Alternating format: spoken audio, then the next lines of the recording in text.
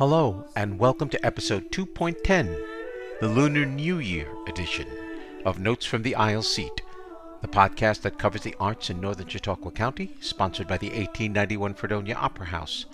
My name is Tom Laughlin, and I'm your host as we bring you news and information about arts events at the Opera House and around the region, including interviews with artists and creators across the county.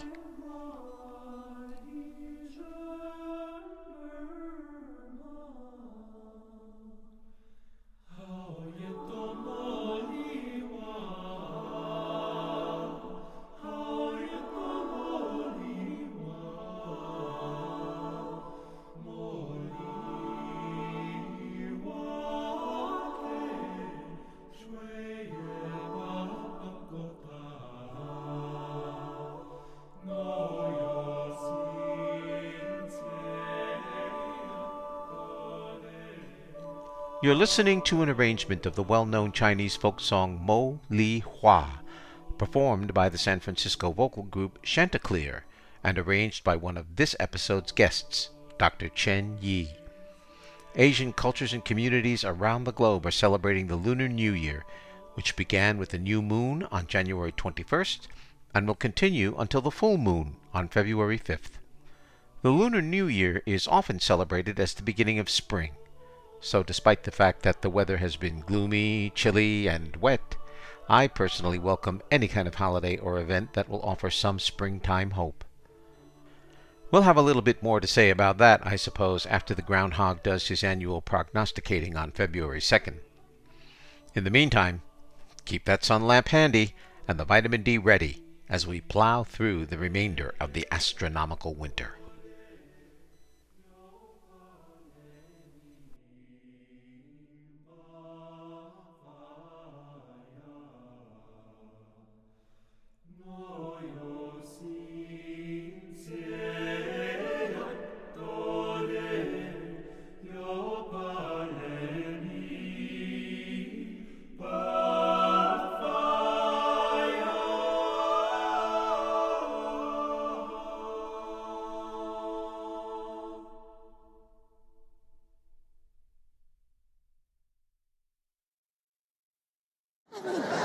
You were young once, Auntie. You knew love. You can't deny it. No, I was touched once, yes. But one must train the mammary to forget. Love outflanked you on the left, did she? 'Twas many years ago, when my heartstrings was first twanged by Cupid's wandering testicles. Summer season in Bridlington. I was a wide-eyed slip of a thing, full to the quim with relish. I was traversing the public lawns, admiring Bridlington's award-winning perineums, when I tumbled headlong in love with the gardener's young appendage. Our eyes met and I made an involuntary emission. In no time we came on each other breathless beneath the ornamental pergola.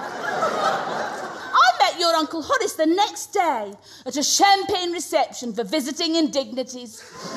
And the blueprint of what might have been was neatly folded and placed into the bottom drawer of what my life became. That's the voice of British comedic actor Carolyn Quentin in the role of Mrs. Malaprop from the upcoming National Theatre HD presentation of Jack Absolute Flies Again on Saturday, February 4th at 1 p.m. at the Fredonia Opera House. This is a rescheduling of this performance, which was snowed out during the November snowstorm.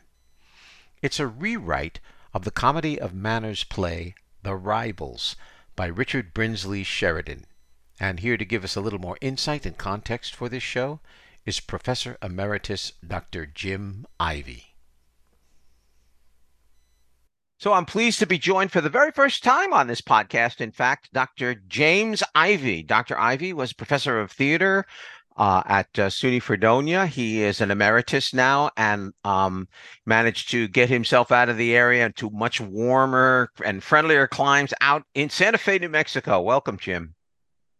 Hi, Tom. It's great to be here. I am so happy to be a part of this event and to be a part of your podcast and to support the 1891 Fredonia Opera House, which was a very special part of my 19 years living in the Fredonia area. And I am very honored to be a part of this effort. So. Oh, thanks for that, Jim. It's been fun so far. I hope I can continue it for quite a while. Now, you and I are here to talk about Jack Absolute Flies Again. It was supposed to be produced at the Opera House, was going to be a showing, and then we had the November event, and I believe it got snowed out, and it's been rescheduled. So I'm having a chance to, I was going to talk to you in November, so talk to you now about this particular play from the National Theater. It is a rewrite of a restoration comedy entitled The Rivals by Richard Brinsley Sheridan. And I thought perhaps what I would start off with is having you give us a little background about the original play itself, the author, and the whole concept of what restoration comedy was about. So you can just take it away. Sure, thanks. Sheridan lived from 1751 to 1816. When he was born, the Restoration period had been virtually over for about 70 years. The restoration of Charles II to the throne in 1660 ushered in a style of comedy called comedy of manners, and it became very popular and utilized stock characters and stock situations. And that comedy of manners was so popular because the aristocracy that was going to the theater recognized themselves in some of these plays. Remember that we're also still in the time of censorship, and so plays had to be approved by the Lord Chamberlain and the at that time, I think they still had the Master of the Revels, which was an Elizabethan position. And so in this comedy of manners, we're still using a 5-act structure that was as true to Shakespeare and all of his contemporaries. And it was performed at Covent Garden in 1775. Sheridan, by the way, was Irish, actually. And he bought David Garrick, the famous actor. He bought David Garrick's share with some other investors, which was the half share of the entire theater of Covent Garden. And as he did so, no, I'm sorry, he was a half share at Drury Lane. But Drury Lane performed at Covent Garden in 1775. Well, it was poorly received.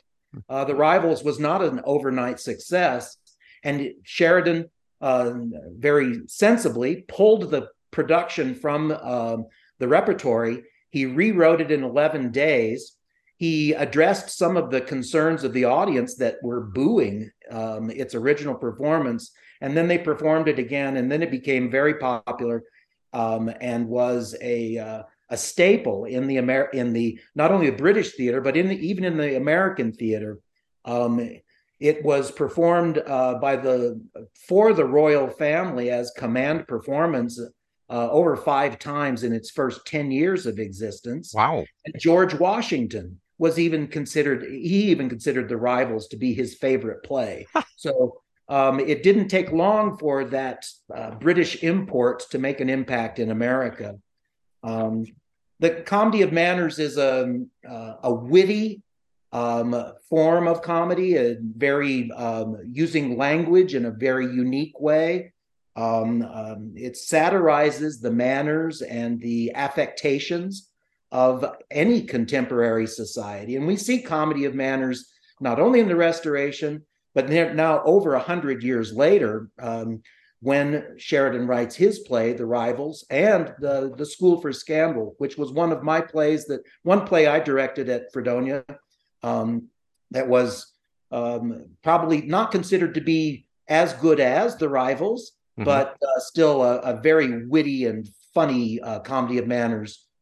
The one of the lasting legacies of this particular play, The Rivals, is the character of Mrs. Malaprop, the character that uses words, the incorrect words, sometimes for to make the right point. Right. Yes. Sometimes she says exactly what she means to say, but utilizing the wrong words. In this new play, Jack Absolute Flies Again, Mrs. Malaprop is a character in the play, and she is played by the reports that I have of this play. I have to admit that I have not been able to see Jack Absolute Flies Again, but Caroline Quentin, who plays Mrs. Malaprop in Jack Absolute, probably got some of the best reviews of what I have been able to gain through my reading. So that's kind of a comedy of manners style that we still see at work, and it still is valid even today. It's this play. I think has enjoyed a pretty popular audience at the National Theater, as well as it's probably venturing out now that it has closed at the National Theater. It's probably venturing out to the smaller regional houses in England as well. So there we go. There you go. I a couple of things I think to pick up from that. Jack Absolute Flies Again is set in England during World War II, and during, in particular, the Battle of Britain. And instead of, the leisure class or the wealthy nobility of England, they've substituted the war heroes, as it were. The Jack Absolute of this play is a sort of a hotshot British pilot. His father, Anthony Absolute, is a British general. So there's a whole military aspect attached to it. And from the trailers that I have seen, it seems like that really plays well as far as matching what Sheridan would have wanted with what we can bring a more modern sensibility to that play. Yeah, and then there is also a somewhat of a national effort on the part of the men in the play Jack Absolute, so that the Sir Anthony Absolute, Jack's father, is also in uniform and committed to the war effort. Jack is surrounded by some of his contemporaries.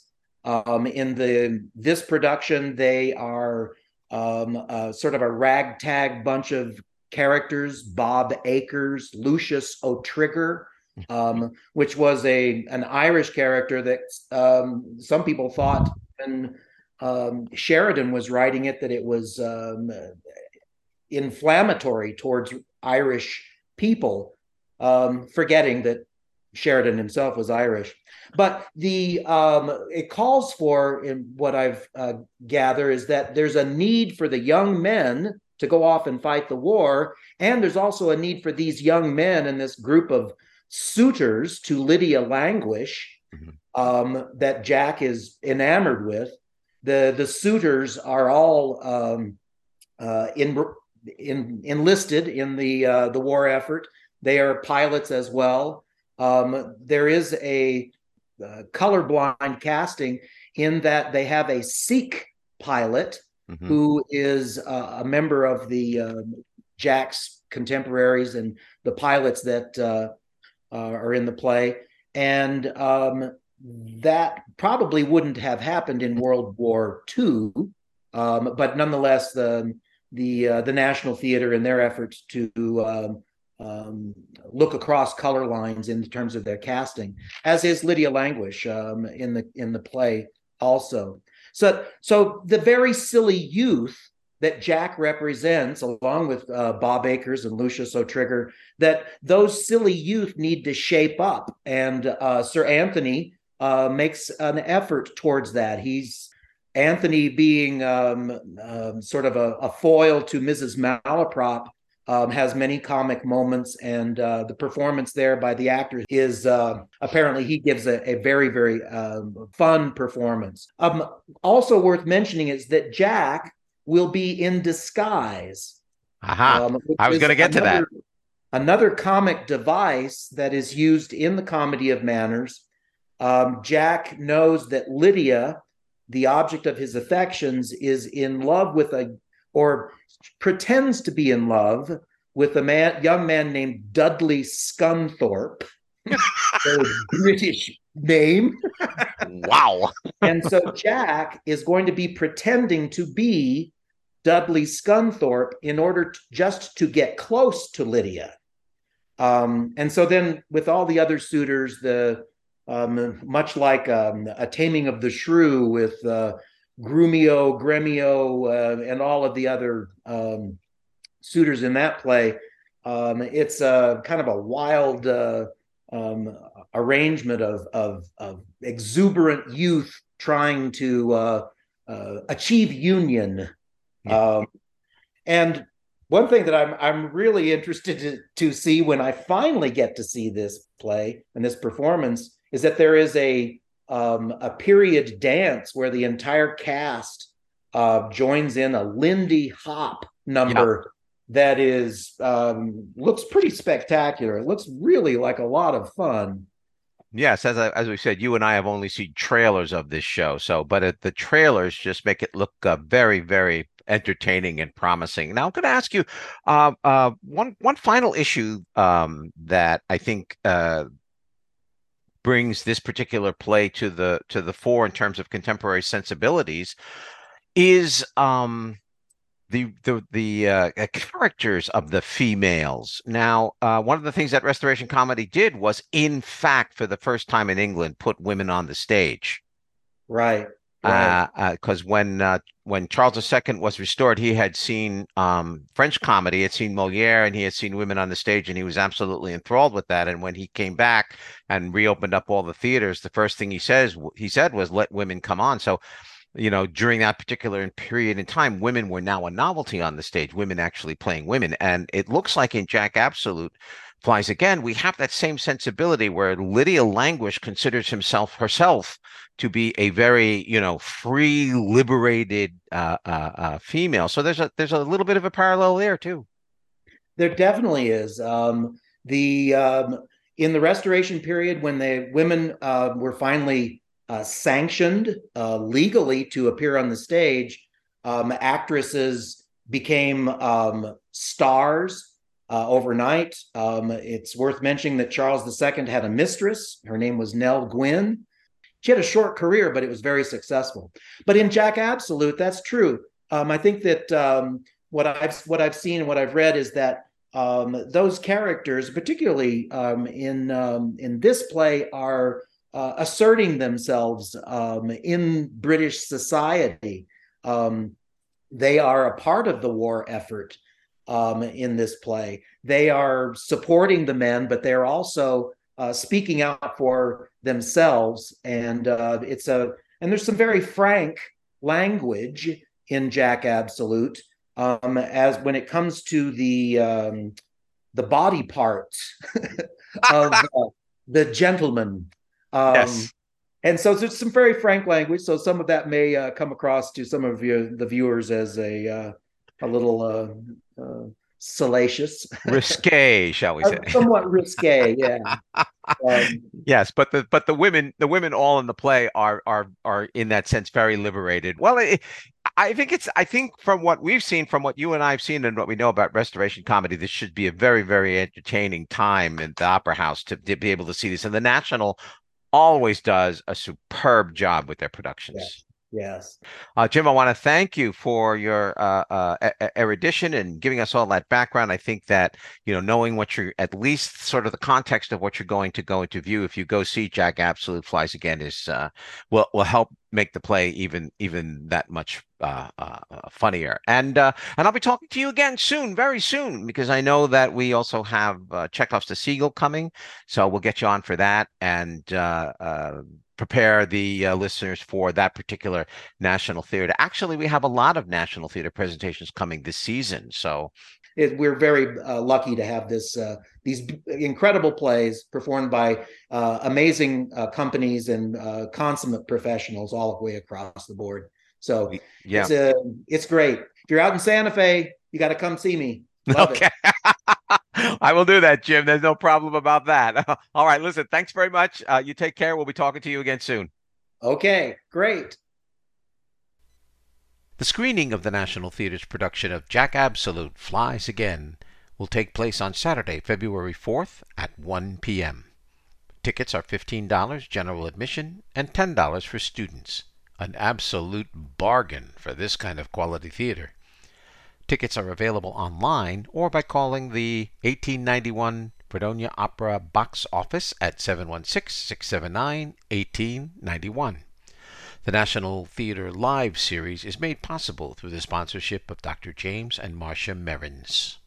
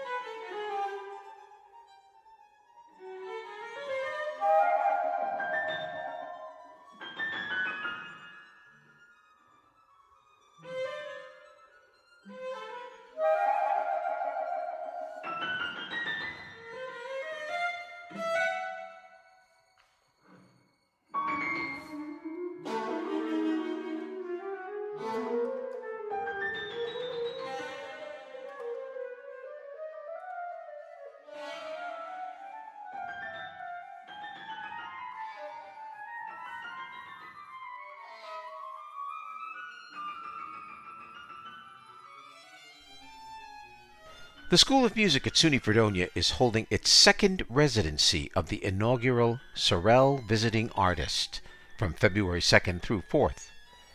Named after the late distinguished professor and chair of piano, the Claudette Sorel Visiting Artist Series is intended to bring significant artists and scholars for residencies at the School of Music. Dr. Chen Yi from the University of Missouri, Kansas City, will join a panel discussing women in music on Thursday, February 2nd, and a concert of some of her works celebrating the Lunar New Year will be performed at the Roush Recital Hall on February 3rd and 4th. I had the honor of talking to her about her life in China and her subsequent musical career in the United States. It's a great honor for me at this point to welcome onto the podcast Dr. Chen Yi.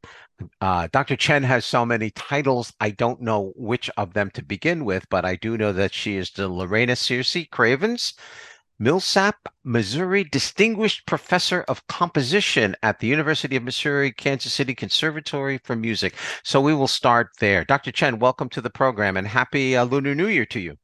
Oh, thank you, Professor Tom Ludlin. Very much I feel grateful to you for inviting me to be meeting our audience and listeners. I am so honored. Thank you. I want to say from the opening that in listening to your music, my first impression was that I didn't feel like I was listening to music in the way I understand it, but I felt like I was listening to music as if it was an experience of something. Is that a good place for us to start with your composition? Yes, this is a great approach. And when we appreciate music, you might hear something as inspiration from your life or from anything surrounding you. I thought that is what the music is.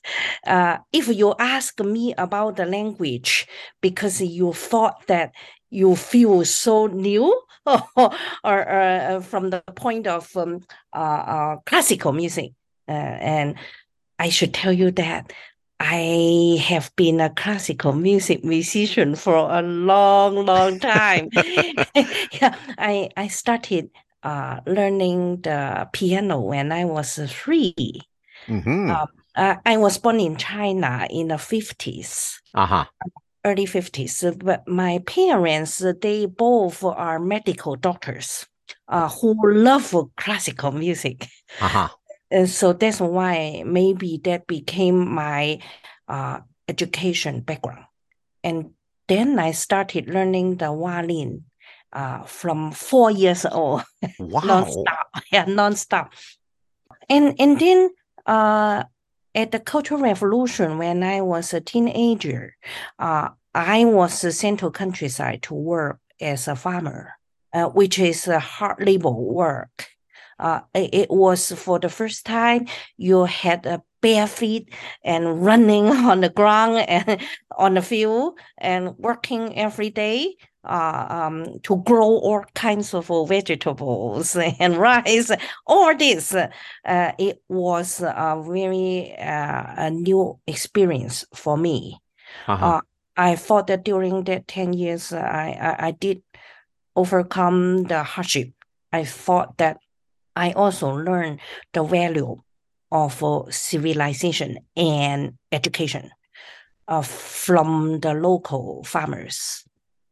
So you overcame that to go to the Central Conservatory of Music in Beijing. You got your BA, and you were also the first woman ever to get a master's degree from that institution. Am I correct? Yeah, from the Central Conservatory of Music in Beijing, because it was like 20,000 applicants in 1977 in 20,000. October. Yeah, I didn't know then because I was in Guangzhou, which is far away from Beijing, like 2,000 miles at least away. But they send professors all over to different districts to give exams, which is the first public exam given after the Cultural Revolution. So that's why we had received how many? 32 composers in 1 year. I was the only composition student from Guangzhou. And how did you eventually come to the United States? Was that for education or? Oh, yes. Because when I have gone through my undergrad degree for 5 years, right? And then 3 more years as a master degree student, right? To get my master degree from the same conservatory, the Beijing Central Conservatory in Beijing. And then I was accepted by Columbia University in the city of New York. Professor Zhou Wenzhong, by then who was leading the composition program in New York, who had also visited China as a visiting professor after the opening. And my husband, Zhou Long, came first. 1 year before me because he was admitted in 1985 after being a resident composer of the China Radio Symphony for 2 years. And he came to Columbia University to study in the doctoral program. Mm-hmm. And the subsequent year, because I needed the third year of study to get my master degree in Beijing, that's why I applied the subsequent year, and I was also accepted. So we came to Columbia University to study. And so here you are with your DMA and an astounding career. You have written some amazing compositions, and obviously a lot of the thrust of your music has been I would call it a fusion between Chinese music, folk songs, things like that, and just modern contemporary orchestration. Would that be accurate? Yes, because I didn't mention to you that in Beijing Central Conservatory, when you are a composition major, the requirements not only include Western music, classical music, basic training with all these techniques, which would go through harmony, right? counterpoint. Those are the technical classes. And then we also have very strict training systematically for Chinese traditional music, which would have 4 categories. I would name some of you to you. Chinese folk songs that covers all different regions and minority groups, sung in different dialects. And then we have a Chinese traditional instrumental music that could go to ensemble music and also solo instrumental music that could cover like blowing instruments, like the winds, woodwinds, right? And also plucking instruments, like all these that you don't find in Western orchestra, right? Right. And then you also have a theater, right? Theater would include more categories because you would go through all these singing, reciting, performance actions, and makeup, and all this stage setting. And then you would have a kind of a musical storytelling. Which would mean half speaking, half singing, and that kind of a combination. So I have learned a lot from this because you really went down to the earth. You know what the folk culture would be, and you learn them systematically because you are taught in theory. And also you memorize all these tunes.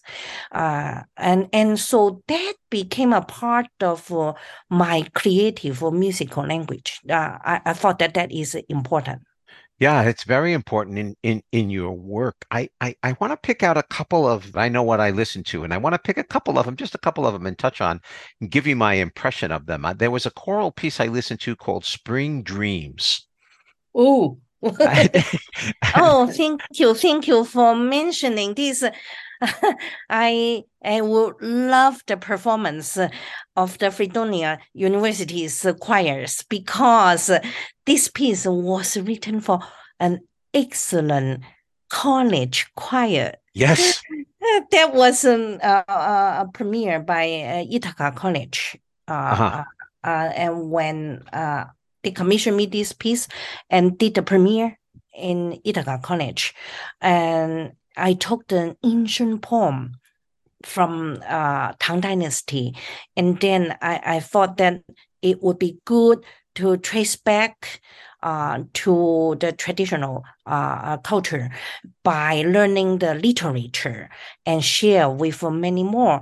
And then this poem also treasures the falling petals, and that would go through the very deep meaning because we also treasure the lives lost, and that piece was also written after 9/11, and I thought that I also use this kind of metaphor to take the ancient poem to current, to modern history, to our feeling, to treasure the beauties and to treasure the lives of the people who work so hard to save people in the society. And this piece also has 2 versions, like using the same poem, but sung in Chinese or English. So this was the first song I wrote on this text, and that was sung in Chinese. And I think that this could be considered a pair, like a pair of choral pieces that I wrote, one sung in Chinese, the other sung in English. Yes, it was. I think I heard the Chinese version, and it really was just musically stunning. Something else. Another one I heard was the Fisherman's Song, and that's such a lovely piece. Yes. Can you tell me a little about that one? That was a duet for violin and piano, written when I was a freshman in Central Conservatory. Oh my! Yeah. It's a huge time difference. Yes, yes, yes. Yeah. And that one has taken the materials, but not the real tunes from Guangzhou folk song, because Guangzhou, Guangdong is a southern place, right, near Hong Kong. And so I grew up there. I was born there, and I am familiar with the tunes. Mhm. And so I could easily sing out with some the the the the pitches that would form specific melodies that could remind you of that kind of folk songs from the Yes. region. So that is from Southern Chinese. So fisherman's song is easy to understand because the city and the province is near the river, Yes. near the Pearl River, and is like a I would say near Hong Kong, you can go out to the sea very easily. And that was the culture from my early age. And so I took it for my freshman composition homework. That was my homework. Yeah, it's a nice one too. And I have to ask you about one more piece.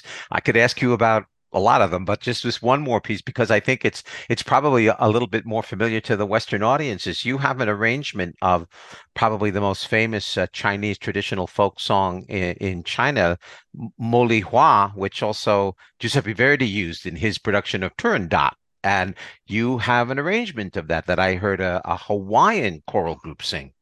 Wow. Yes, because this is one of my 10 a set of Chinese folk songs for arranged for choir, SATB, originally written for Chanticleer. You know Chanticleer? Chanticleer, yes, I do. Yes. Yes. I have been the resident composer for the Women's Philharmonic and Chanticleer and Aptos Middle School in San Francisco for 3 years after I earned my doctoral degree from Columbia University. So I moved out to Bay Area to serve as a resident composer. And this, I should mention that I have been together with Chanticleer to sing in 11 middle schools in Bay Area of a set of Chinese folk songs. And Chanticleer went international touring with my piece. Nice. I said, wherever they went, and people recognize the tunes and they clap hands when they open their mouths. and this is one of those pieces they told. Dr. Chen, I mean, I could talk to you for hours, but I only have such a limited time. It's a shame. So I am unfortunately forced to end it here. But I want to thank you so much for coming both onto my podcast and also to SUNY Fredonia as the Claudette Sorel inaugural visiting artist. And thank you, Professor Tom Lolling. And I also thank for our colleagues in Fredonia University because you honor me and you taught me to share my experience with our students. It's my great honor. Great. And good luck in the Year of the Rabbit. Thank you. You're welcome. The panel discussion on women in music featuring Dr. Chen will be held on Thursday, February 2nd from 8 to 10 p.m., with musical concerts on Friday, February 3rd from 7:30 to 9:30 p.m., and Saturday, February 4th from 8 to 10 p.m. All events are in the Rausch Recital Hall and are free and open to the public. Here is the arts calendar for January 25th through February 8th, 2023. Portrait of the Queen, a documentary on the life and times of Queen Elizabeth II, will be screened at the 1891 Fredonia Opera House on Saturday, January 28th at 1 p.m. Tickets are $15 for the general public and $10 for students. The cinema series at the Opera House continues in January and February with 2 offerings. Empire of Light, featuring Olivia Colman, Michael Ward, and directed by Sam Mendes, screens on Saturday, January 28th and Tuesday, January 31st. The Banshees of Inisherin, a tragic comedy set in Ireland, directed by the Irish playwright Martin McDonagh, and starring Colin Farrell and Brendan Gleeson, will be shown on Saturday, February 4th and Tuesday, February 7th. Showtimes are 7:30 p.m. for all screenings. Tickets are $7 for adults, $6.50 for Opera House members, and $5 for students, and are available at the door only. You can hear more about Empire of Light from Paul Preston of the Movie Guys on the January 11th edition of this podcast. The Kaleidoscope series at the Rockefeller Art Center will be presenting Johnny Piers and the Muttville Comics on Saturday, February 4th, with 2 shows, one beginning at 2 p.m. and an evening show at 7 p.m. in the Marvel Theater. Johnny leads over a dozen dogs through challenging and hilarious tricks as he plays the straight man role in this show for the whole family and the dog lover in all of us. The show is recommended for children age 5 to 95. Tickets can be purchased online at www.fredonia.edu/tickets or by calling the campus box office at 716-673-3501. The School of Music has the following events scheduled. The Fredonia Flute Festival will take place on Sunday, January 29th from 12 to 4:30 p.m. with a recital by guest artists Richard Sherman on flute and Yi Fei Chen on piano at 5 p.m. Guest artist Peter Steiner will give a trombone recital on Friday, February 3rd from 8 to 10 p.m. The Fredonia Bass Fest will take place on Sunday, February 5th from 8 a.m. to 12 p.m. and also from 7:30 p.m. to 9:30 p.m. Putting It Together, the music of Stephen Sondheim, will be presented by the members of the voice faculty on Sunday, February 5th from 2 to 3:30 p.m.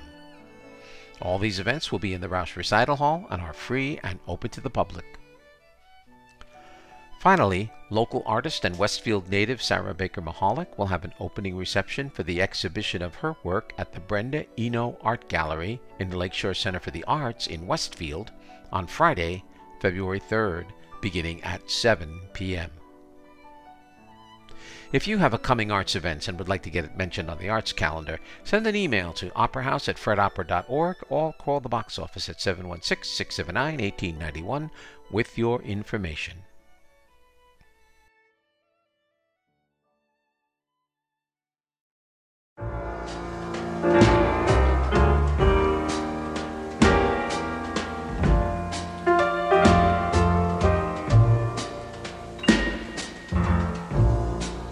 Love letters straight from your heart,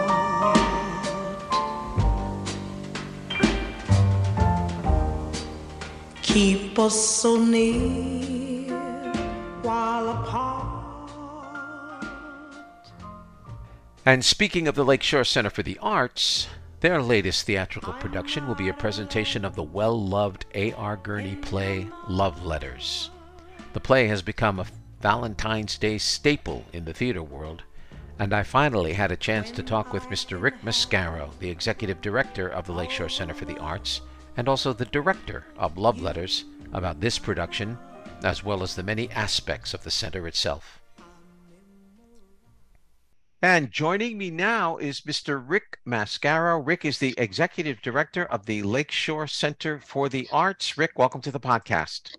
Why, thank you. Glad to be here, Tom. Glad to have you. Now, let me start by saying that, I discovered, in a way, the Lakeshore Center for the Arts just last May, when the president of your board, I believe, Tina Rouse, she's an old friend and colleague of mine, and she invited me out to see it, and I was really amazed at the place. And so I knew that one day I was going to say, I've got to get Rick on the podcast to talk about it. So I'm glad to have you aboard. So I think the first thing I want to get you to do is to give us an overview of the Lakeshore Center for the Arts and the various kinds of things that it offers to the community. Well, this is a mission that started in 2012 when I moved back to Westfield from South Carolina. I had been in theater arts and education all my working career, and promised myself when I left Westfield that I'd return to Westfield to help start the endeavor again, which we did. Came back in 2012. We started as a traveling show, as it were, by doing everything that we did in restaurants and bars and libraries, etc. And finally, in 2017, we moved into 49 South Portage Street and totally refurbished that facility as our current home. And it's still growing. Yeah, it's still, it really is still growing. I imagine the pandemic had a little bit of an effect on you. Well, it had a big, giant effect on us for sure. And, but we got a lot done while we were kind of sitting low in the water waiting for things to start again. But we did manage to utilize that time effectively and opened up some new rooms and some new programs and all kind of stuff like that. So it worked out not bad. Let me talk real quickly about all the spaces that there are in the Lakeshore Center for the Arts, because it's not just, I'm familiar with the theater end of it, but, there are just so many different spaces. There's the Innovation Studio, there's the Brenda Eno Art Gallery, there's the Lorna Penny Suite, and of course the Jacqueline Phillips Theater, the Bill Ross Recital Hall. I mean, wow. Can you give us a brief synopsis of each place, perhaps? Is that possible? Sure. Primarily, we started as having the theater be the ground point for the organization, but it has grown to a lot more than that. Jackie Phillips, who is on our board and also works with helping to get funding for our organization. The theater was named after her, the Jacqueline Phillips Theater. We do a number of plays in there every year. We try to do something at least every quarter, and we're trying to get something going a lot more frequently than that. And this is open. Our auditions are open. From people from Buffalo to northeast Pennsylvania, well, Erie, and up to Jamestown. I try to stay out of Jamestown because Jamestown has so much going on of its own. But that's the Jackie Phillips Theater. Bill Ross Recital Hall, we have ongoing performances of soloists, of trios, of small groups. We've had Buff State University coming. We just had a bell choir there for Christmas, that sort of thing. So we do a lot of things in the Bill Ross. Now, the Brenda Eno Gallery is really not a room per se unto itself. It is the entire facility that we use for hanging various shows and various people throughout the year. And we have our art director keeps that full and busy all year long. We're constantly doing plays, concerts, various classes, writers groups. We just had a writers class last night that we are very, very busy with. Community initiatives, all kind of things going on through us.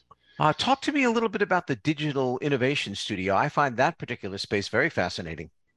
Well, you know what we have in the Innovation Lab is something that people don't realize how much is there that they can use. You can work on photography, you can work on movie making, you can work on editing, you can work on any kind of point of digitization that you need to create and create art with it. The founder of that, again, is Jackie Phillips, and Jackie has kind of dedicated her last year at least and a lot more to making that the little jewel that it is, and it is a little jewel. That's a good one. You need to come down and check her out. Yeah, I do, because it looks like a wonderful space. So that's just an awful lot going on, but let me concentrate a little bit now because I know you got a show coming up, Love Letters. A.R. Gurney's Love Letters is coming up in the Jacqueline Phillips Theater, and that's always a very popular play during the Valentine's week. So talk a little bit about that. Well, first of all, I adore A.R. Gurney. He was one of the most talented playwrights I know, and his being a local boy makes it even better. He's from Buffalo, for those that aren't aware. He died just recently. I think 2017, I think it was when he died just recently. But he has written and produced a number of plays. The Love Letters probably being the most known of all of them, but he's also done The Dining Room, The Cocktail Hour, Sweet Sue, a number of different plays that have had great renown and played in numerous different places. Our version this year, actually, this will be the second time that this theater has done it, and it will be the fifth time that I've directed it with various different groups. Right. The first time we did this as Lakeshore Little Theater, Diana Hammond and Alan Cook were the performers in that version of it. Alan was a theater teacher here in Westfield for many, many, many, many years. In fact, Alan taught everybody and their kids for a long, long time. He was here for a long time. He's in Northeast, and he still does stuff with us, but unfortunately, that's one of the last things he did with us. So we need to get him back in the fold. Now, Diana was one of his students at that time, and she was an English teacher in Dunkirk, and still does a lot of theater and is still very involved with us, and we enjoy having her on board. Now, this time, I wanted to wait long enough so that people that had seen it the first time could meet new personalities doing it, and to be new to the play, as it were, for those that had not seen it before. So this time we have chosen Doc Hamels. Do you know Doc? I saw Doc in Becky's New Car. Yeah. Mm-hmm. Now Doc runs Chautauqua Sunrise, which is the video version of what you're doing here, and it goes out on TV every week, and he does a show every week about the same type of things that you do. He's going to be playing the male, and Joan Caruso. How do I say this? She's my sister. She's fabulous. And Joni was a English teacher at Fredonia High School for 114 years. No, she wasn't there that long, but for a long, long time. She'll get you for that, Rick. She will. That's one reason I put her in it, so that I could get her back every now and a little bit. So she's a fabulous actress, and she's done a lot of theater all of her life. So she and Doc are going to be at the helm during this show, and I'm really, really looking forward to it. We started rehearsals on it. As you know, it's totally scripted. You get the they call it Love Letters because that's what it's about, reading love letters. Right. And for those that haven't seen it, that may sound like it may not be fun and interesting, but I want to tell you what, it's one of the most touching, romantic, heartbreaking plays that you'd ever want to see in your life, because there's so much love, there's so much angst, there's so much dealing with life in it. Yeah, that's running in the middle of February, the 10th through the 12th, and then of course a performance on February 14th. 10, 11, 12, and 14. The weekend dates, which we have learned through experience, we're doing at 2:00 because it seems everybody has something to do at night. So we have found that matinees work best on Saturday and Sunday, so we're doing matinees those 2 days, and 7:00 on Friday and Tuesday, Valentine's Day. Excellent. That's really very good. I do think it's a really great piece, and and A.R. Gurney, he's one of America's great playwrights. So it's hard to go wrong with him, actually. Now I want to be able to talk about one last thing that the Center for the Arts does, which again I find absolutely never would have guessed that in Westfield you would see something like this, and that's your Juicebox Organic One Act Festival, which is a worldwide one act kind of competition, is it not? It is a competition. The funny thing is, Tom, is that this organization really started as Juicebox Theater. When I retired, I wanted to start a competition, and I wanted to start a playwriting organization, and Juicebox was it. The thinking behind Juicebox was one act plays, small amounts of quality information in a small package. One act plays, so Juicebox. Since I was in Westfield, New York, and we are the juice capital of the world, so yes, indeed. That's why that came about. It has become actually this first year of fully implementing everything we're going to do. We've learned a lot this year, and I was hopeful to get 51 act plays before it was over with. If I got 51 act plays, I was going to be a happy man, and I thought this would be a fabulous event. Much to my surprise, it just took off, and we have gotten, like I said, we've gotten people worldwide, and it has become an international event, and we have people from Canada, all over the U.S., all over the world that are taking part in it. Give you a brief synopsis. We get all these plays in, we read them all.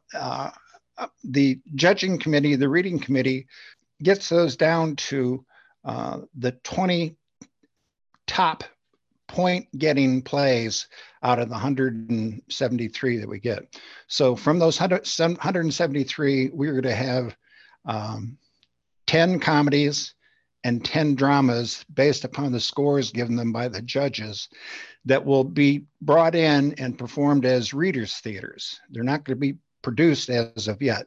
They will be performed in our innovation studio, as a matter of fact. In that studio, they'll be created as readers' theaters, which will be available for the judging criteria, the judging group to hear, as well as put online for the public to hear.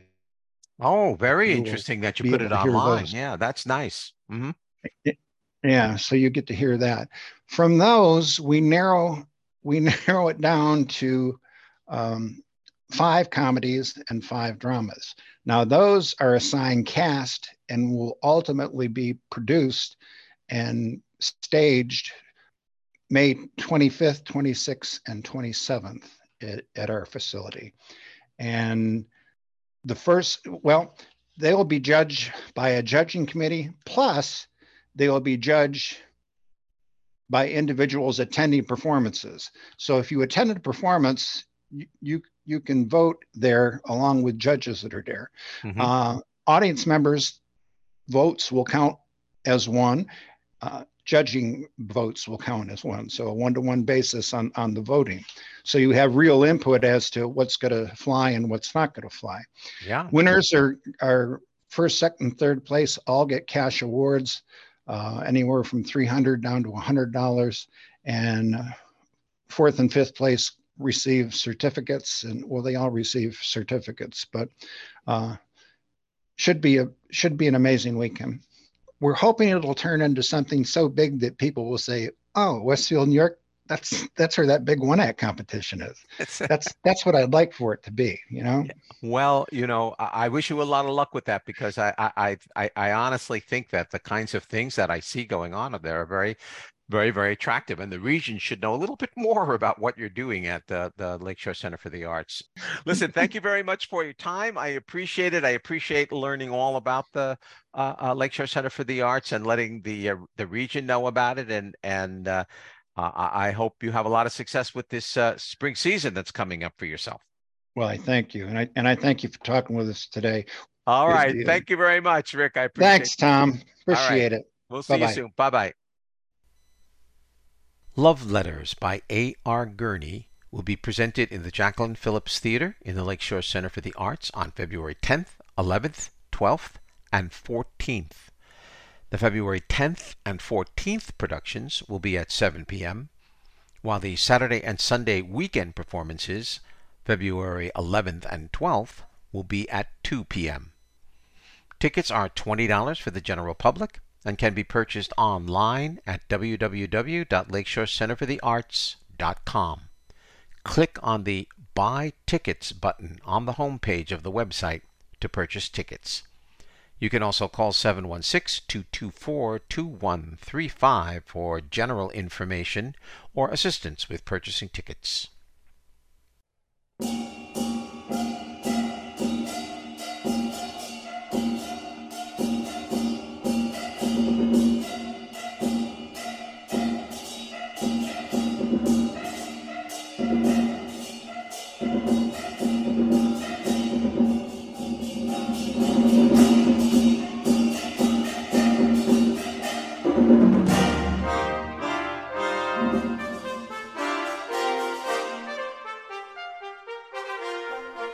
And that's it for this Lunar New Year edition of Notes from the Aisle Seat.